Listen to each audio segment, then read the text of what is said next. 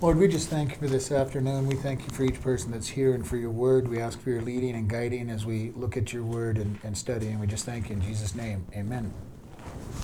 Proverbs 15, starting at verse 16 14. or 15? 15. Starting at verse 14. And we'll read about 5 or 6. The heart of him that has understanding seeks knowledge, but the mouth of fools feeds on foolishness. All the days of the afflicted are evil, but he that is of merry heart has a continual feast. Better is little with the fear of the Lord than great treasure and trouble therewith. Better is a dinner of herbs where love is than a stalled ox and hatred therewith. A wrathful man stirs up strife, but he that is slow to anger appeases strife. The way of the slothful man is as a hedge of thorns, but the way of the righteous is made plain. A wise son makes a glad father, but a foolish son despises his mother. And we'll stop there. Do we want to open these shades, or are you guys okay? No, it's okay. All right. Verse 14, the heart of him that has understanding seeks knowledge, but the mouth of fools feeds on foolishness. And this is kind of interesting. You know, if you have some knowledge understanding to begin with, you want more depth. And I think this is what we find as we get into God's Word, at least what I find when I get into God's Word, the more I understand, the more I want to dig down into it and find out more. The more I understand about different things, as we get trained up, the more we want to know. But fools, it says they feed on foolishness. Have you ever been around somebody who just says foolish things and keeps saying foolish things, and it's like they're feeding their own ignorance with what they're saying and seeming to enjoy it? And I don't understand it. I've probably been guilty of it myself at times as well, but I don't understand somebody who just keeps talking about something they know nothing about. And it's very funny sometimes when they just keep going. But the people with understanding want more. They want to hear more to go deeper in what they have. And that's what I love about the Word of God. You can't go deep enough into the Word of God because there's still things underneath it. Every time you read it, every time you study it, there's something else deeper in there for you to understand. There's something tied in with other parts. And I just love it. The understanding comes from God's Word. All the days of the afflicted are evil, but he that is of a merry heart has a continual feast. This idea of being afflicted. And when somebody is feeling that everything is going wrong, everything seems to be going wrong for them. And why? Because they're dwelling on it. Have you ever been there where you dwell on all the bad things that are happening and put yourself into a miserable place? You just keep getting more and more miserable because everything seems to be going against you, and everything all of a sudden starts to be evil. May even snap out at people you normally wouldn't get angry with, and pushing people away who are trying to help you get out of it, and you go, everything is just bad. I don't want to have any. I don't want to hear how good things are for you or how good you think things are for me, because everything's bad. Or resentful of things that. Resentful of any good that happens to somebody else. Yeah.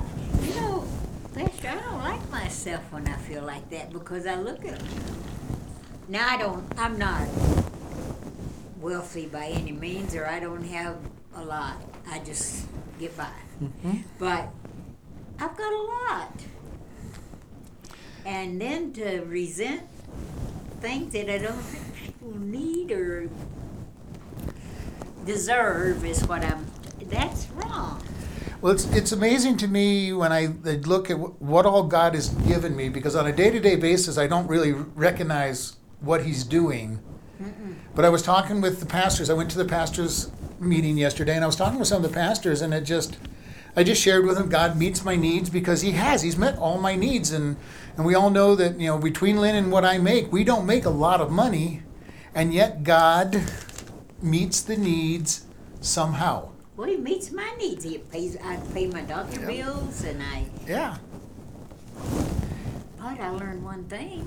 When I go to the hospital to pay on a bill, if I get a discount, I don't know what kind, and I learned that by being a smart mouth. and asked them for my summer discount, and she said, "Oh, I can give you something else." So I got a percentage off my bill, Yeah. and I thought, "Uh-oh." Yep. But I love this verse. A merry heart is a continual feast. When we are looking at God's blessings and concentrating on what God does, we end up basically. He's talking about being joyful and being he's talking about that feast, the idea of enjoying things. And that's why I've always said one of my favorite hymns is "Count Your Blessings," because it really does count your blessings, and it will surprise you what the Lord has done. Mm-hmm. And if you're really feeling bad, start looking at what God is doing good for I had you. to do that this morning. Yeah? But, and see, I know I'm wrong. That's the thing of it. And then I still let it eat me. Why? Learning to trust God, and it's a test for you to turn it over to God and let That's go. what my dad used to say. It's eating him. Eating at him, yeah. It does. I mean, All of these things that we know are wrong when we're suffering from them is a test from God to say, are we going to just release it to Him and let it go? Because if we want to, if we really want to, we could look at all the injustices of the world. The socialist government that we're starting to develop, taking the money from those who have and giving it to those who don't do anything and don't deserve it. That bad seems to follow people who are trying to do good, and people that are bad seem to have things going good. In Psalms all the time, David was saying, hey, God, when are you going to judge these people? Everything they're disobeying you, and everything seems to be right in their life. And then he would come to the conclusion of, yes, but in eternity, they're not going to have anything blessing. And this is where we have to be in our lifetime. Is if we think somebody is being blessed that doesn't deserve it, that may be all the blessing they're ever going to get for all of eternity. well, that's what. And that's not judging them, it's just a lot of times that's the case. Mm-hmm. So if we suffer for a little while we're on earth, we have eternity to enjoy rewards. And it's just a matter of us keeping it in our mind that, okay, they're getting some small blessing here on earth, but unless they accept Jesus Christ as their Savior, this is all they're ever going to have.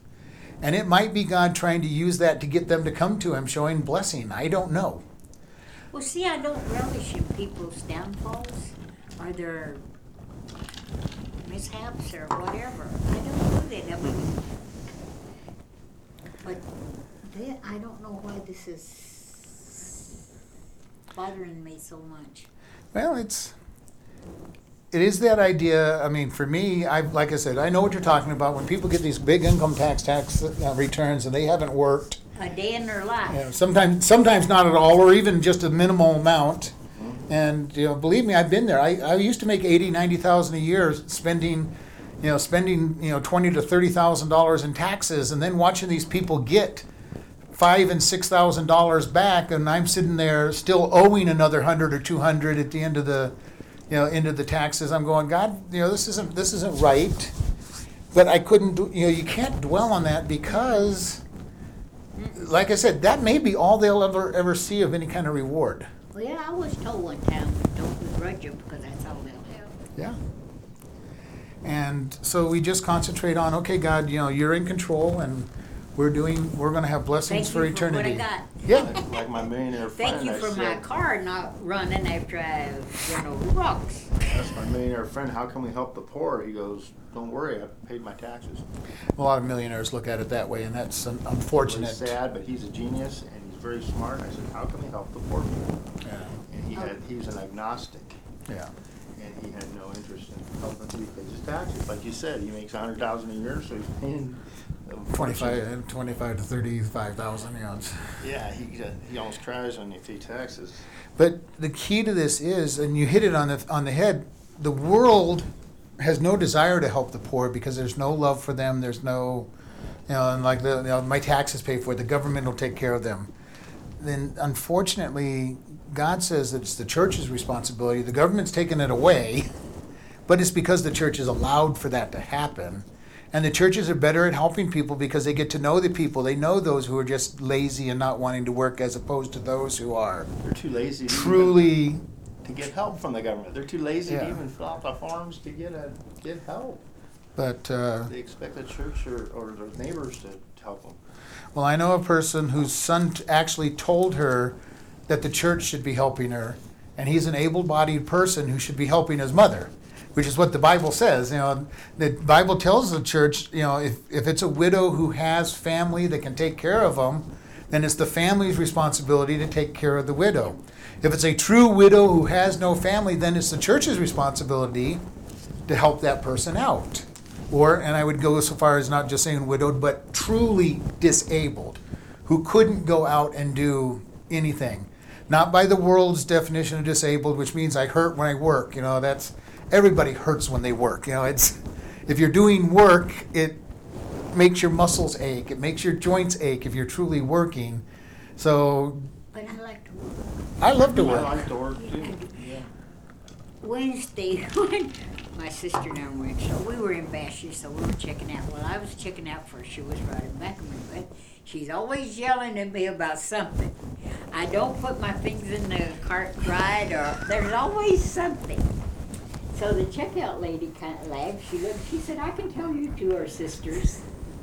And Joni said, "Yeah, she's older than I am, but I gotta stay on her all the time." And I looked at her, I said, "Don't bother me." Yeah. But This next verse actually goes into some of what we've been talking. Better is a little with the fear of the Lord than great trouble and treasure thereof. This is something we were kind of along this line. As long as we are happy with the little that God gives us and we fear God, we are actually better off than those millionaires and the ones that have the large houses and cars but have no peace, no calmness, no future. And this is what I keep bringing it back to. For many people, all they're ever going to have is what they've experienced on this earth. There's a saying that I heard a long time ago: for those who are going to hell, this is as close to heaven as they're going to see. And we know this earth isn't anything like heaven, but this is as close to heaven. They'll look back in hell and say, "Man, I wish I was back on earth with all the problems we had there. I wish I was back there." For those of us that are saved and going to heaven, this is as close to hell as we're ever going to get. And it's not even close to either side. But we will be in heaven looking back and saying, "Boy, I'm glad I'm no longer on that earth and all those problems that were there, because I'm with God." And they'll be in hell looking back and saying, "Man, I wish I was back on earth with all the headaches and hassles that earth had compared to hell." And this is what this verse is really saying. Better is that little that we have with God than if we had everything. now this lady that passed away, this Linda Jones,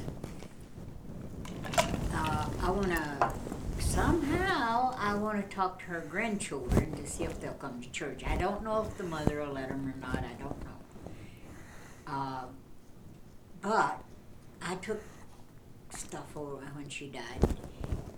I saw one of her grandsons at the post office, and he said, "Mrs. Singleton, thank you for the spaghetti sauce." And I thought, but I didn't recognize him right away, and I thought, oh, that was my chance to say something to him, and I didn't, but I haven't seen him out since. Okay.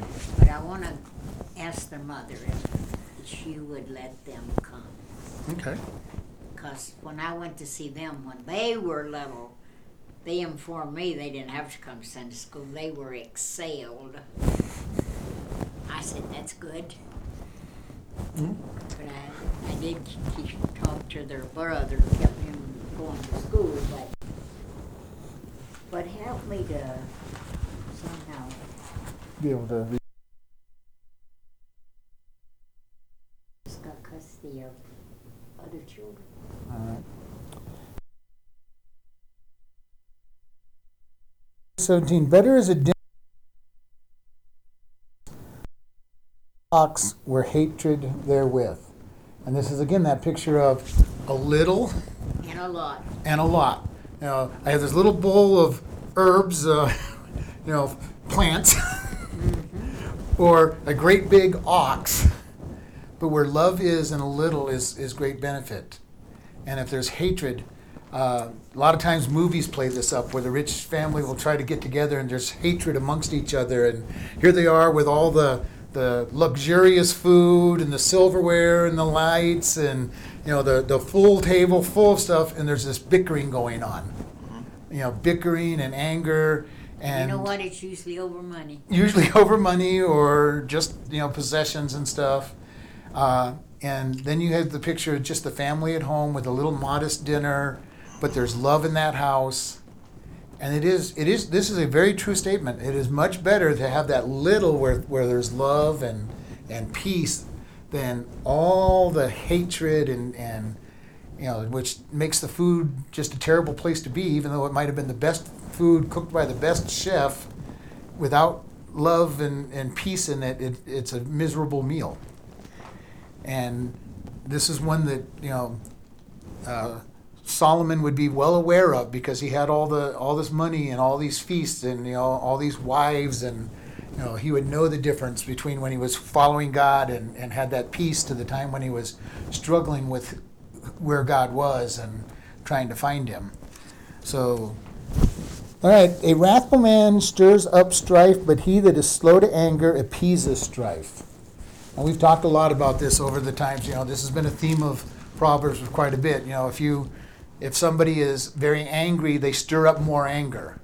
If you have hard word, if somebody says something harsh at you and you say something harsh back at them, it escalates. And if you learn to just be soft or not even answer at all, it usually de-escalates pretty fast, because there's nothing for them to play off of.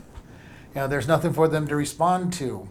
And this is what you're taught as a customer service rep or anything. If you deal with the public, you learn to, if you're going to be good at it, you learn how to say something kind and defuse the situation rather than increase it. And I've watched people who just increase a situation greatly. My son called me the other day, and they had this woman that was being very abusive to his associates, and just cursing them and foul language. And he went up to the woman and said, and asked, is there anything I can do, anything I can make, better for you? And then she went off on him and started cussing at him. And he goes, ma'am, I'm just going to have to ask you to leave the store. Just calm. Calm, and said, I need you to leave the store. And she goes, and she started cussing at him some more. And she goes, and then he goes, well, you have a choice. You can either walk out, or I'm calling the police to take you out. She goes, and she started getting up and go, okay, ma'am, I will have to call the police. And she decided to leave after asking for all of his boss's names and everything, which, he wasn't too worried about, because he was being nice to her, and others had heard that he was, but, there are those people that aren't going to calm down at all. But usually if you're nice to somebody, even when they're on a rampage, they will usually calm down. When you're nice. It's not normal. The flesh in our body says, if you're mean to me, I'm going to be mean to you, and then you get mean to them, and they get meaner to you, and it all of a sudden escalates, and that's the way of the world. That's the way Satan likes it. He likes all that strife. He likes all the discomfort. He likes seeing things get escalated, and our flesh, because it is fallen, does the same thing. We don't want it necessarily to escalate, but we want to be right, and we want to win. There's an old adage that almost every man in his day was taught, don't start a fight, but make sure that you finish it and win, is what they meant. And that is the world's way of looking at things. Make sure you win. At all costs, you win. Jesus said, turn the other cheek. And that wasn't it wasn't physically meaning to get struck on the, but you're not out there to seek to win. I'm out there to win them to God, which may mean that I let them win the argument. I let them feel like they're winning whatever it is that they're angry about. How many times have you seen or heard the testimony of where somebody has gone humbly, who was not wrong, but went and asked, told somebody, I'm sorry for what I did to make you so mad. That person doesn't know what to do with it.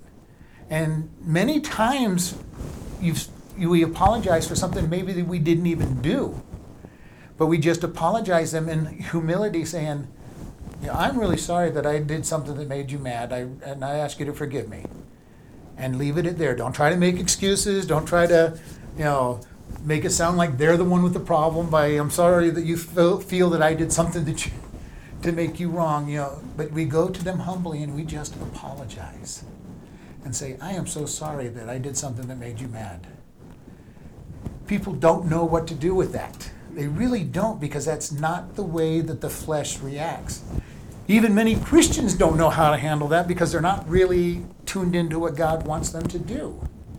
But when we can be humble, Jesus did that. He went to the cross to take our sins upon himself and present himself to the Father as sin.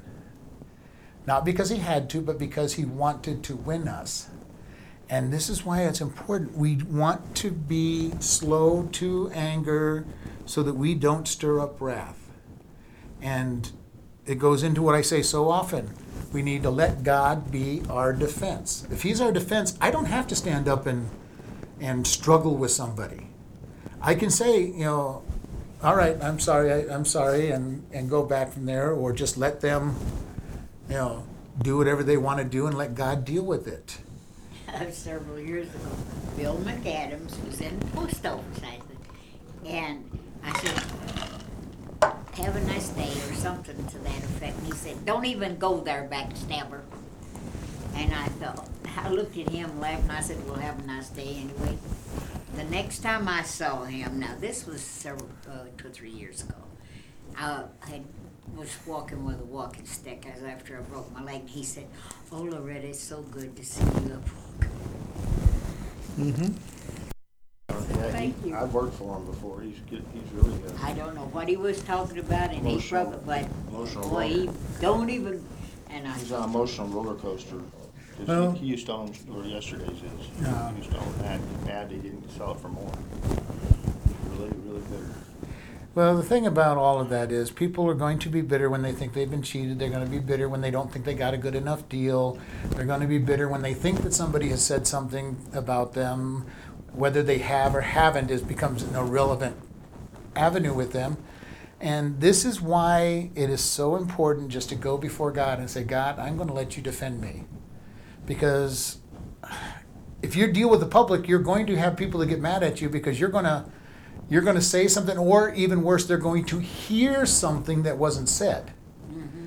And I've had that happen many times where somebody has heard something that wasn't even said, or you didn't mean it the way that they heard it, or whatever it might be.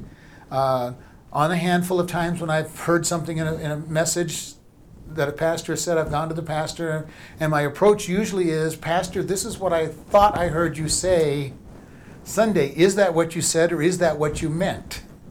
And most of the time, they'll say no, definitely that wasn't what they meant. And usually they'll go, I don't think I said that, but if I did, I didn't mean it that way. And that clarifies a whole lot up, because there's so many times where we go off of thinking that somebody has said something and it didn't mean anything. When I went through manager training at Pizza Hut, they had a little skit where this customer had gone, they asked him how the food was, and the customer, happened to be a lady when I took it, said it wasn't too hot. And so everybody's trying to fix the problem that they perceived that she was saying. Well, what wasn't right about it? It wasn't, and what she literally meant was it wasn't too hot. The last time she'd come in, she'd burned her mouth on the food, and the food wasn't too hot that week. But we were all perceived, number one, we were set up because it was problem solving that we were doing. And then, the statement "not too hot" usually means that something was wrong. It wasn't perfect. Yeah. So we were set up by having a problem-solving situation in a perceived way that we were seeing what this person was saying, and so we're sitting here struggling to fix a problem that didn't exist because we heard something in our from our perception.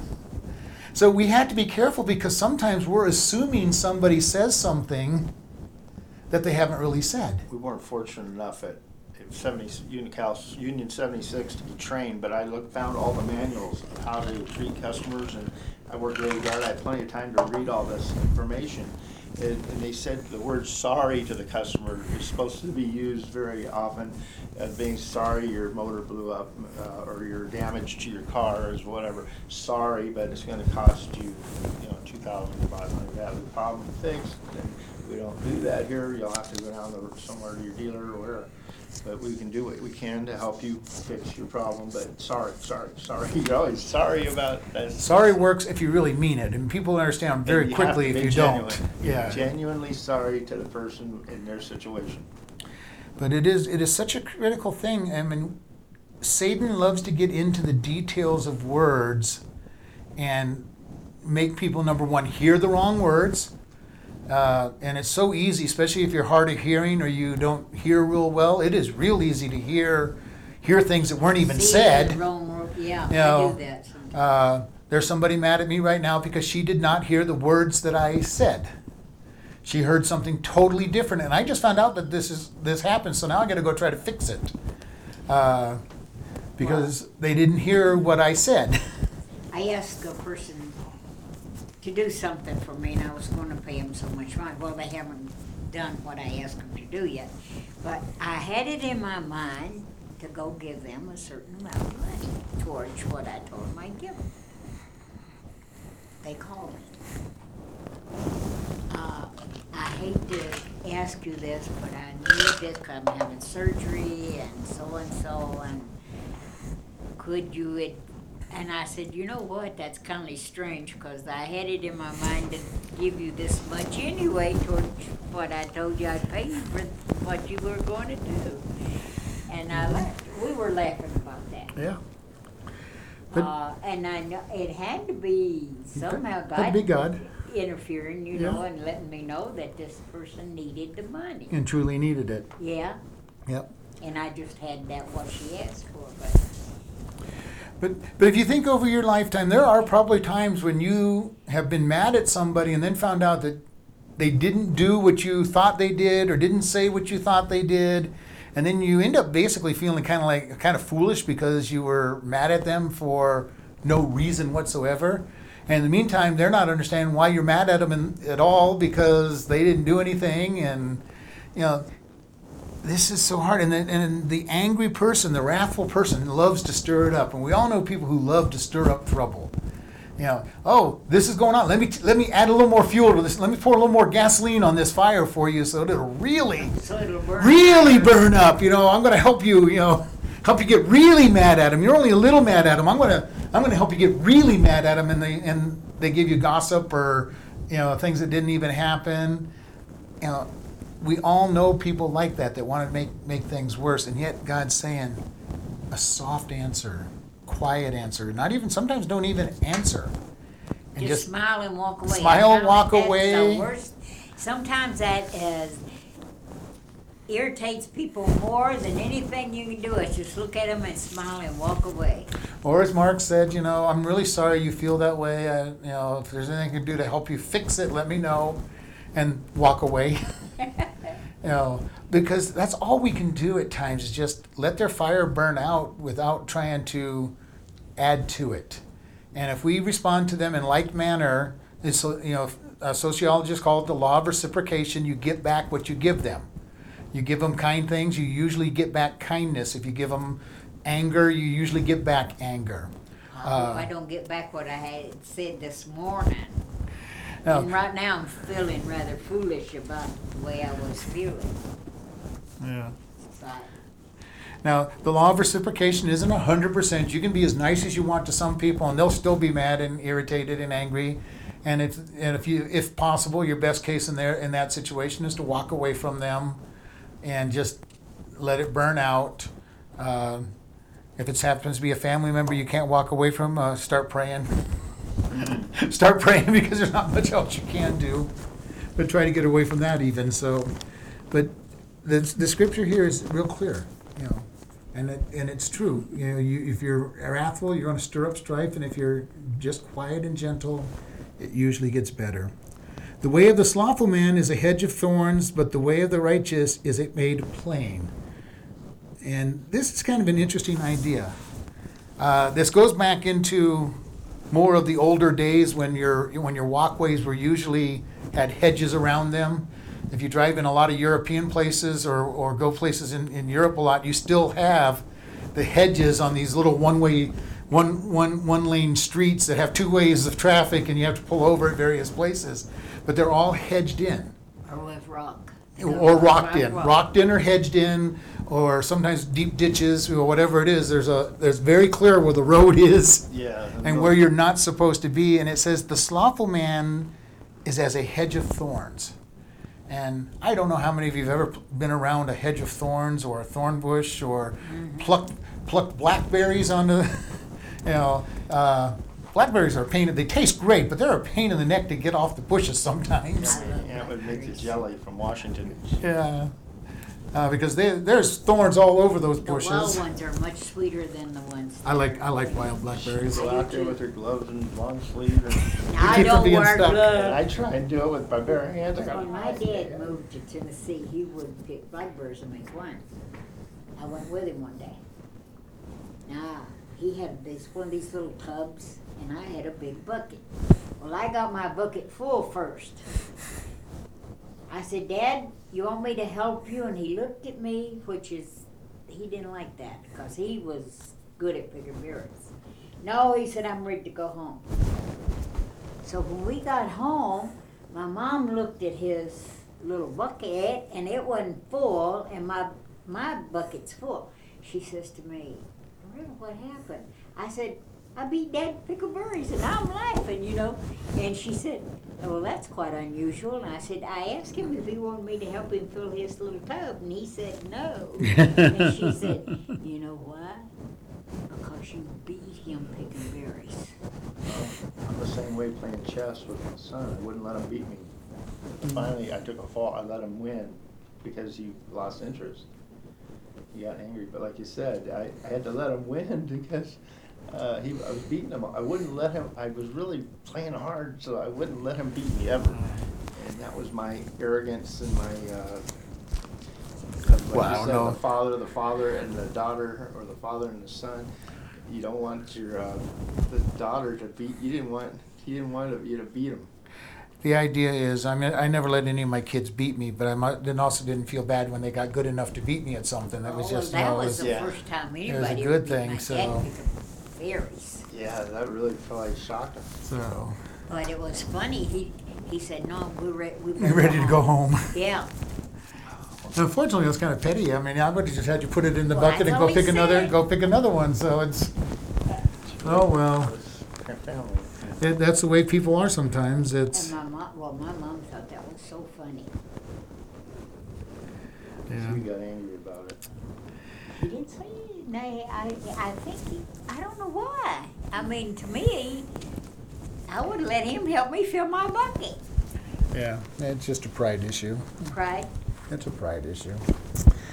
But the way of the righteous is made plain or wide, and that's, and we get to see that a lot. The way of the slothful, he's hedged in. He's hedged in, not only hedged in, but it's hedged in by a thorny bush that he can't push through. His way is leading to a destruction, and he's geared toward it. And it's just like Jesus said, that there is a broad way that leads to death, and a narrow way that leads to life.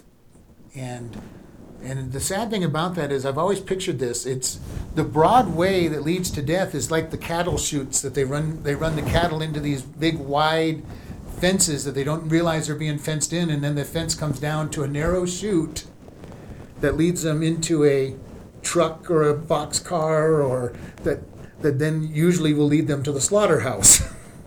And for Jesus, we walk in a narrow gate, and then we get the freedom of grace, and it opens wide to us once we're through the gate.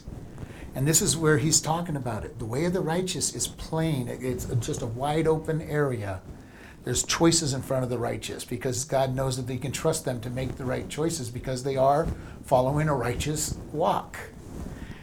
And it's very amazing as you look at this. It says, a wise son makes the father glad, but a foolish son despises his mother.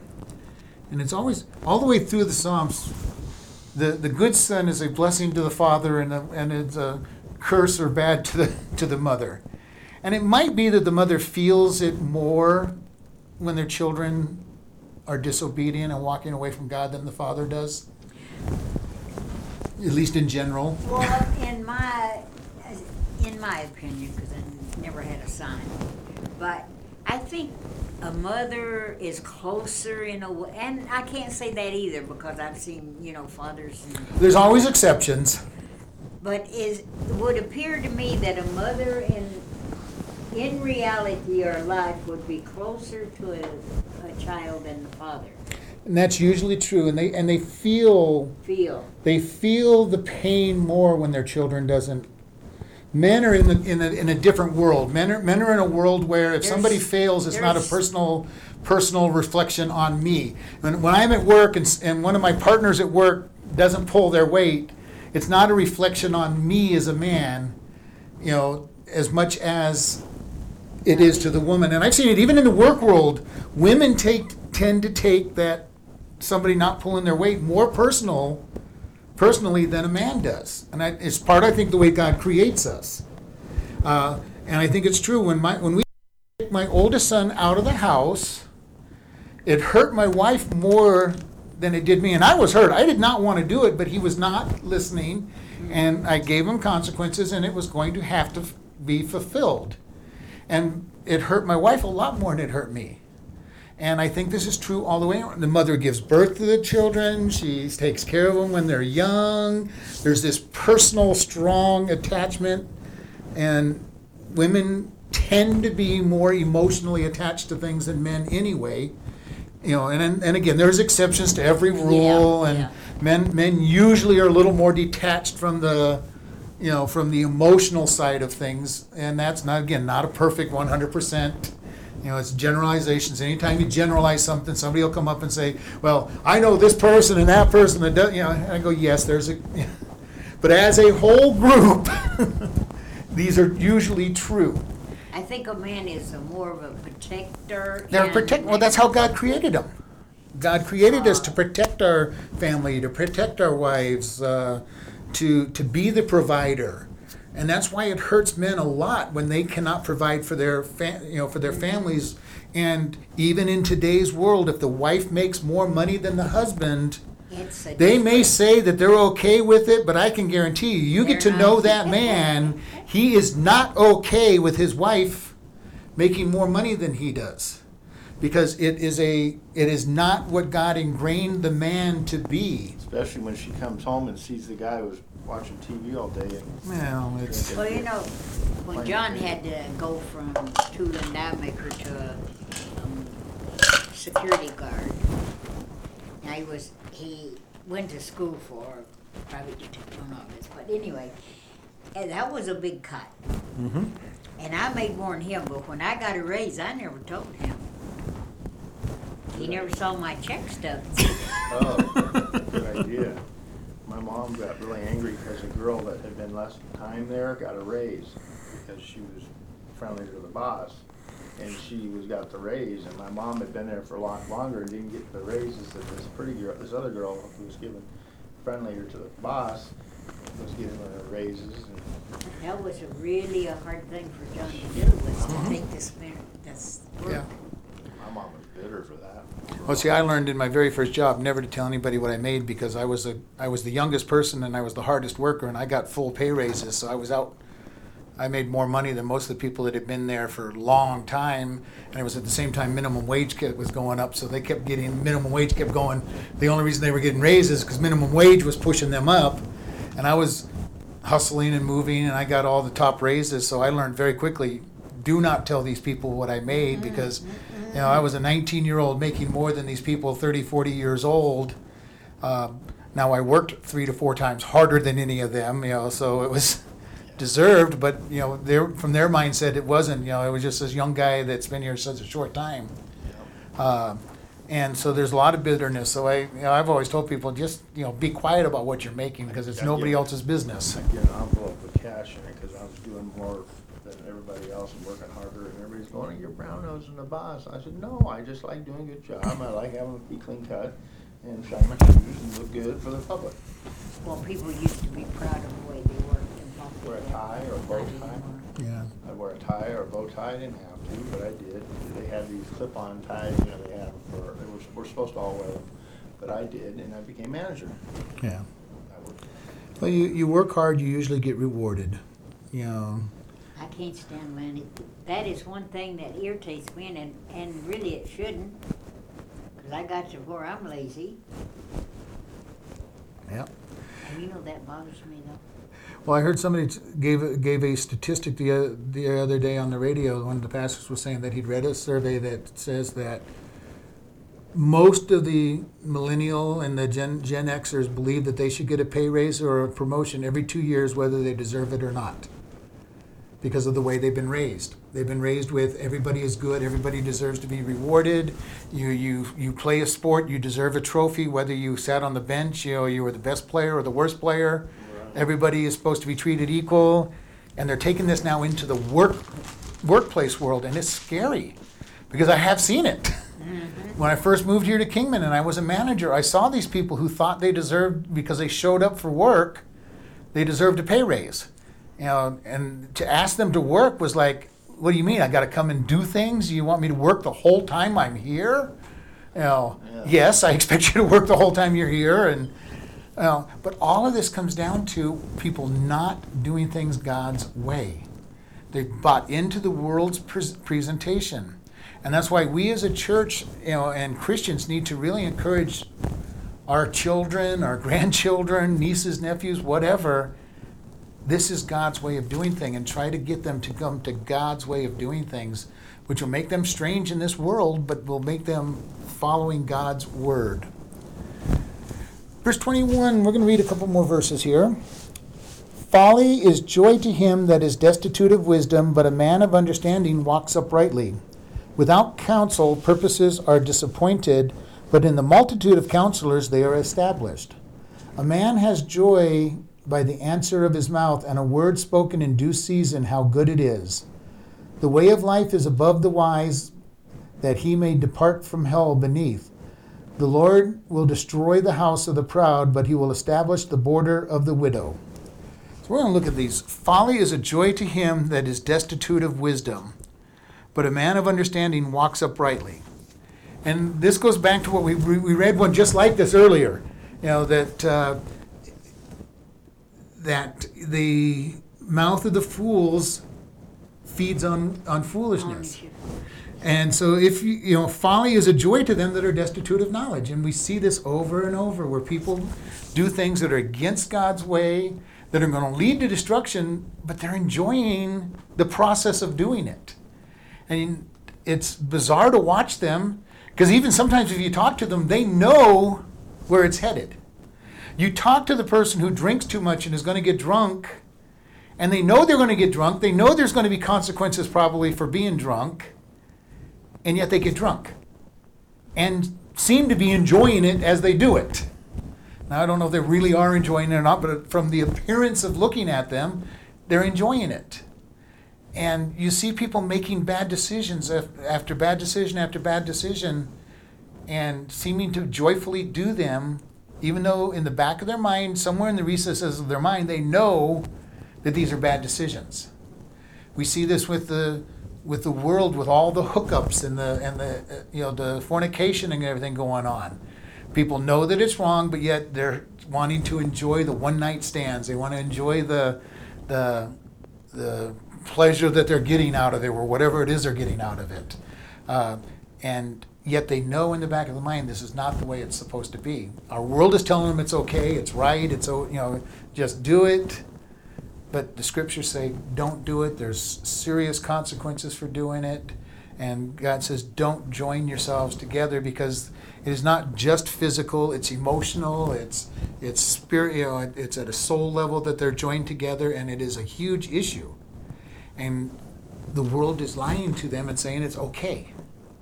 And they're enjoying their folly. But a man of understanding walks uprightly. The more we understand God's word, the more we get into God's word, the more we're going to walk uprightly and do correct things.